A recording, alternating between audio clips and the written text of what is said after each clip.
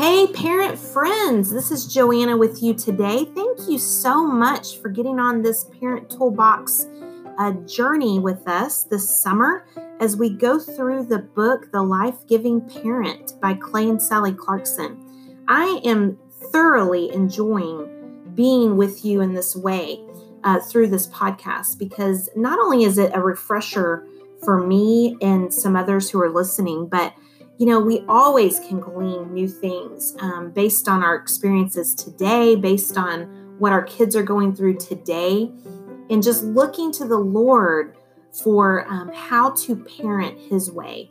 And that is what this podcast is all about. And so as we jump in to our next chapter, we are on chapter 4, Guarding Your Child's Heart. And again, we are going through the book, The Life-Giving Parent by Clay and Sally Clarkson. Now, let me just go ahead and say right here that I realize there are 1,000 other wonderful parent resources out there that we could look to.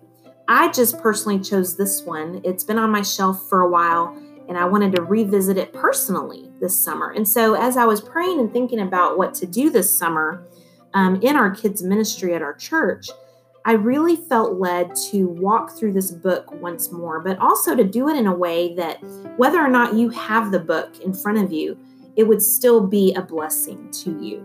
And so let's jump into chapter 4, Guarding Your Child's Heart.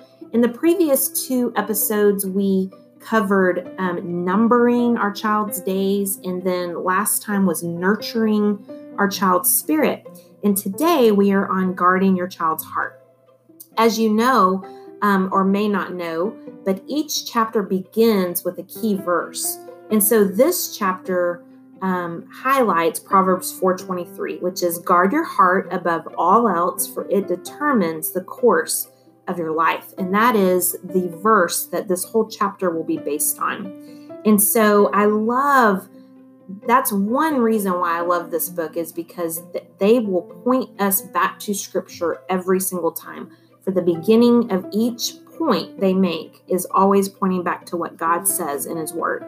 So let's get started. So let me read a few things here and then we can kind of talk about it. It says, if we have no ultimate goal, then we have no path forward. We are vulnerable to following the latest parenting expert or the newest formula. However, when biblical parenting ideals are our ultimate destination, we have a path to follow by faith. Hebrews 11:6 says, without faith, it is impossible to please God. For he who comes to God must believe that He is, and that He is a rewarder of those who seek Him. So the principles of this book are some of the points along the path that will help us to keep us moving forward toward that goal. Now, I do want to stop and say that there are many, many wonderful parenting books out there that are Christ-based, that are biblically based. And so we know that this is not going to be the only way. This is not the only formula, or that it's a promise for success. But they can help us to move us forward by faith toward being the kind of faithful and loving parent when we are on this parenting journey. So this is one wonderful resource to help us. And so that's why we are doing this book this summer. So they go into talking about Solomon in the Old Testament. And Solomon was the wisest man of all the East in Egypt during his time. He was a man with very great discernment and breadth of mind, which comes from 1 Kings 4:29. He was hardly the ideal model for a godly parent, but his wisdom and words as a father shine a light on how we should approach raising children. In the first 9 chapters of Proverbs, Solomon admonishes his sons to follow the wisdom and instruction that they have learned from him and their mother. So in chapter 4, he turns his attention especially to the path of parenting that we will walk with our children. So he starts out in Proverbs 4. He's recalling his own youth and how his father, David, King David, had encouraged him to hold fast to his father's words, to keep his commandments, and above all, to acquire wisdom and understanding. David assured Solomon, Do not forsake wisdom, and she will guard you. He uses that word, guard. Love her, and she will watch over you. Again, that watch over is another way of saying guard. 2 times in chapter 4, Solomon talks about providing a, quote, guard for a child's heart. He learned the concept from his father, and now he's passing it on as a father. So Solomon begins to address his own sons, wanting them to listen to his instruction and follow the way of wisdom. He assured them that choosing to walk on that path will be a guard of protection for them, but that they also need to guard the instruction that they have received. So there's a lot to Solomon, and they go into a little more detail. And then it says, what Solomon says next stands out as a pivotal truth at the heart of his advice to his son. So this is verse 23. Guard your heart above all else, for it determines the course of your life. What he instructs them to do for themselves as young men is what we also must do for our young children in order to guard their hearts. So here's an amplified paraphrase of this. So guard and watch over your heart, which is the inner person that is the real you.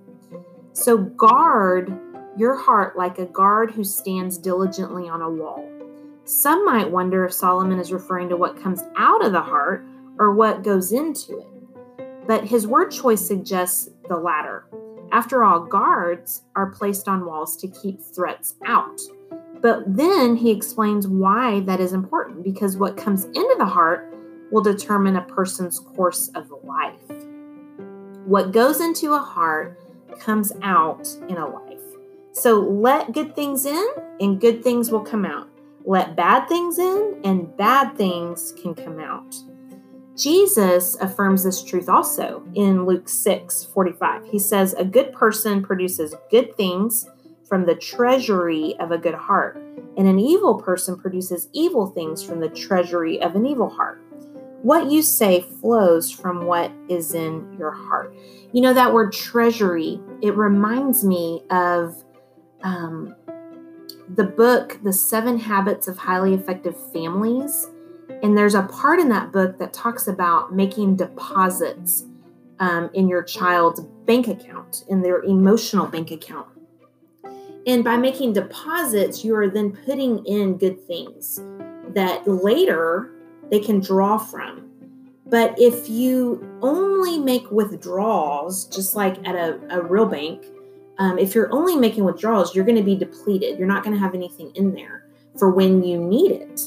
So this word treasury reminds me of that a good person produces good things from the treasury of a good heart. So by depositing those good things in your heart and who you are, you then have a treasury full of good things, right? So then when you need to, or when you start saying things or doing things, it's out of that overflow of that treasury that it comes out, and not vice versa, as far as an evil person producing evil things from the treasury.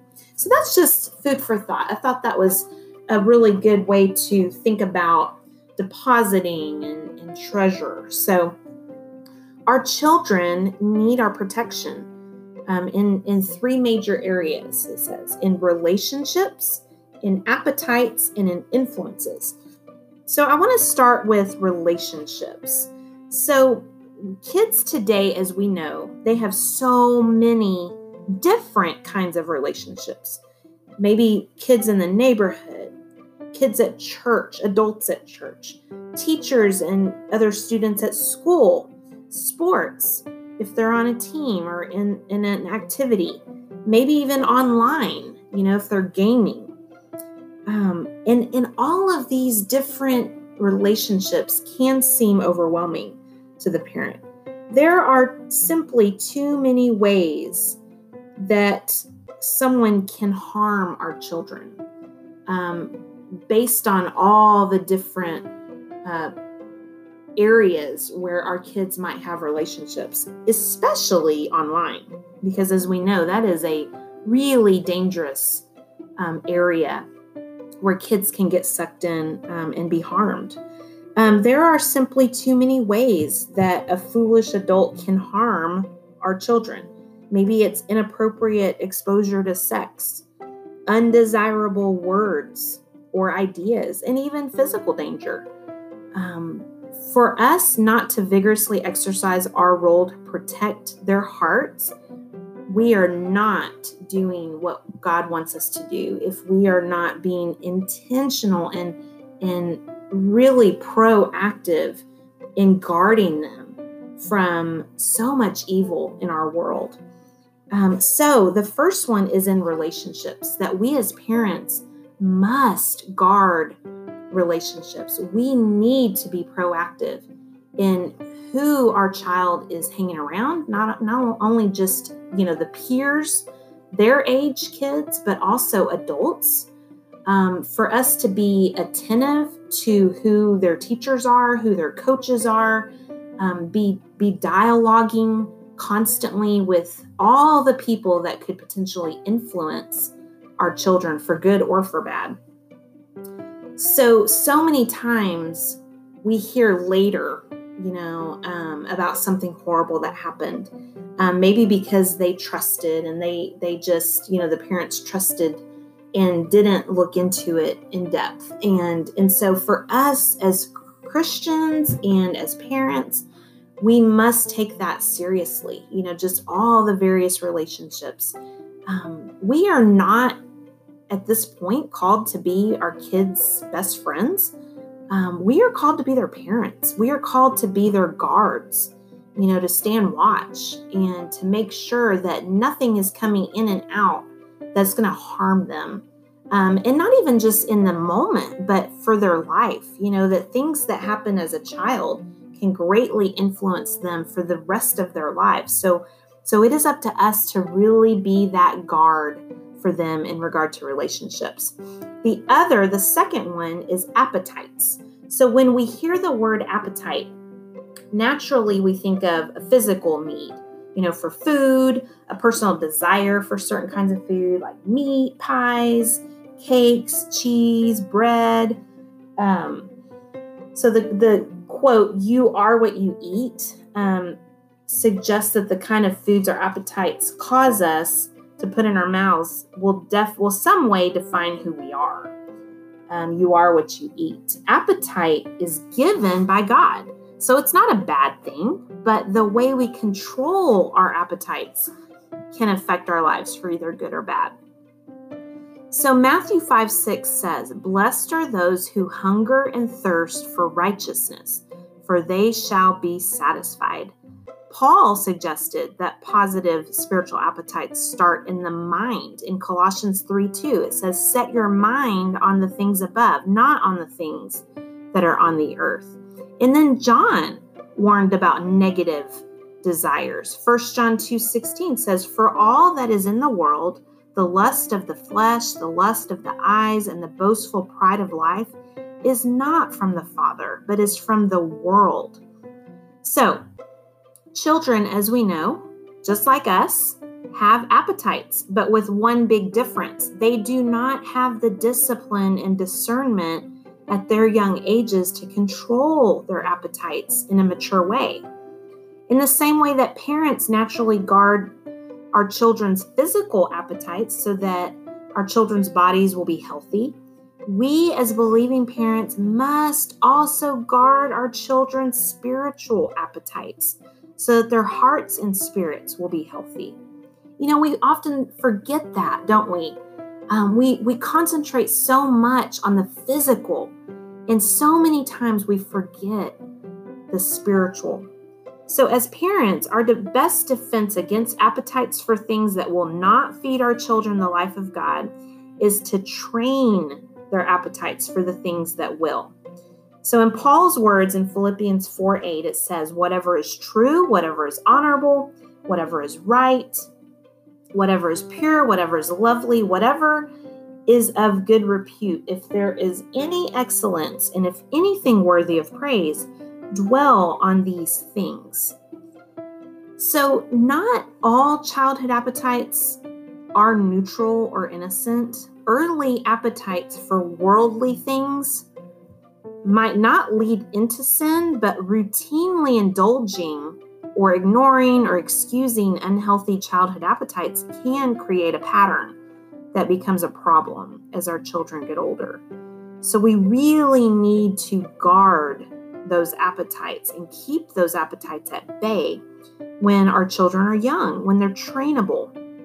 So we can exercise for our children a mature discernment and self-denial that they don't yet possess.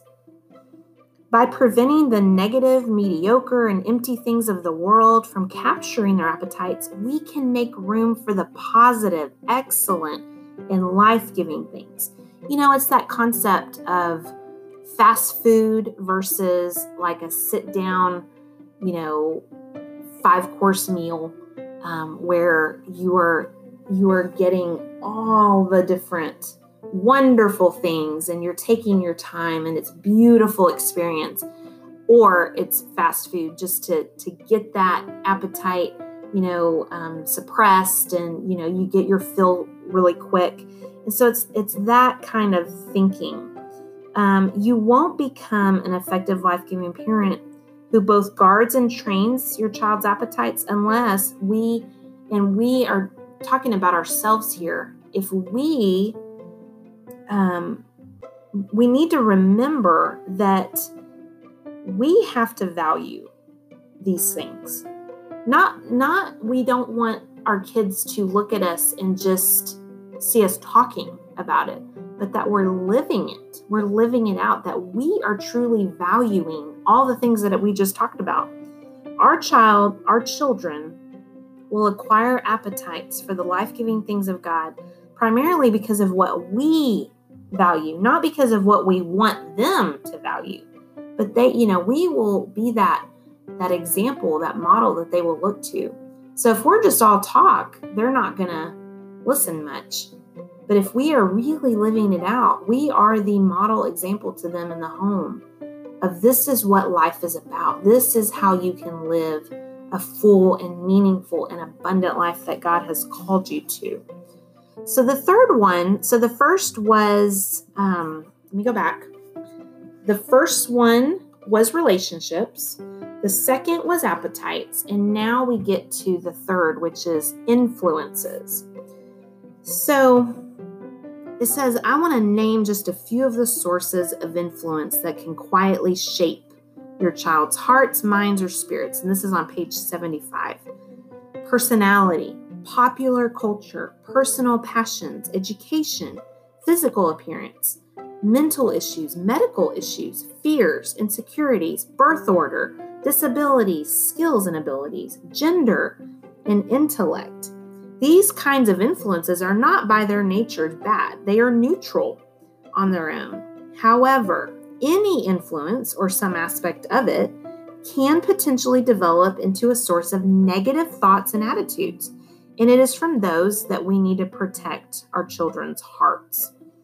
So the reason that we need to be aware of what is influencing our children's hearts is because children are very influenceable. They do not have the maturity or discernment to understand or deal with every influence that comes into their lives, but we do as their parents. By the Holy Spirit within us, we can help our children make sense of what they are feeling or thinking and put into the context of biblical truth. We can help them trust God, or we can trust God for them. We can also discern an influence that is creating an unhealthy attitude or belief. So it's simply another way to guard our children's hearts, to keep out the bad and let in the good. That is really, really good. Jesus declared himself to be the embodiment of the ancient but always present choice when he said, in John 14:6, he says, I am the way and the truth and the life, and no one comes to the Father but through me. I am the way, even the truth and the life. He called himself the path of life to God when he declared to the crowds of Jews at the feast of Jerusalem. He said in John 8:12, I am the light of the world. He who follows me will not walk in darkness, but will have the light of life. So why is that important to know? Because we're guarding our children's hearts so they will find not just a better way of life, but the true way. And when I say way here, I mean the capital letter W, the way, Jesus, who is the life. So we are guarding their hearts, not just for some of our Jesus light to shine on them, but so they will walk with Jesus, who is the light. We are guarding their hearts not just so they can live better, but so they will come to know and experience the life of God that is found only in Jesus. Jesus said in John 10:10, I came that they may have life and have it abundantly. He is the true life that we are giving to them. So, in conclusion, wow, this is such a great chapter with so many good thoughts, guarding our child's hearts. And I think, as we mentioned earlier, that it really begins with us. Are we guarding our own hearts? Are we guarding our minds, and putting in the things that are helpful to us? Or are we squandering our time? And are we, doing things and reading things and watching things that are not beneficial for us as Christians and as parents? So this is such a great thing, because we are learning how to be better parents and what to do with our kids, but it's also really a self-evaluation of our own spiritual journeys. So I hope that you are asking yourself these questions as well. Am I doing this as an example, as a mom or a dad? And then what can I do to point my kid to the Lord and to give the life, which is Jesus, to my children, and to show him or her Jesus, who is the only way to the Father. So God bless you today. And as you go about your week, I hope that you will be encouraged by this and you will dig into God's word and read Proverbs. Someone had said, I'd heard this a long time ago, how they will take one chapter of both Psalm and one chapter of Proverbs, and they would go through the month and read one chapter a day. And I know with Proverbs, there's 31 chapters, which tends to work out really well for most months. But it is so good to read Proverbs, to think about and pray about having more wisdom, that God would give you friends and God would give you influences in your own life that would point you to the Lord, so that you can then be a great example to your children. Are we going to always get it perfect? No. Are we going to not work out of our spirit at times and instead work out of our flesh? Yes. But that is why we need Jesus. And that is why he came, is to give us light, not only to point us on the right path and to provide the light as we go, but he is the light. God bless you today. Have a great day, and we'll see you next time.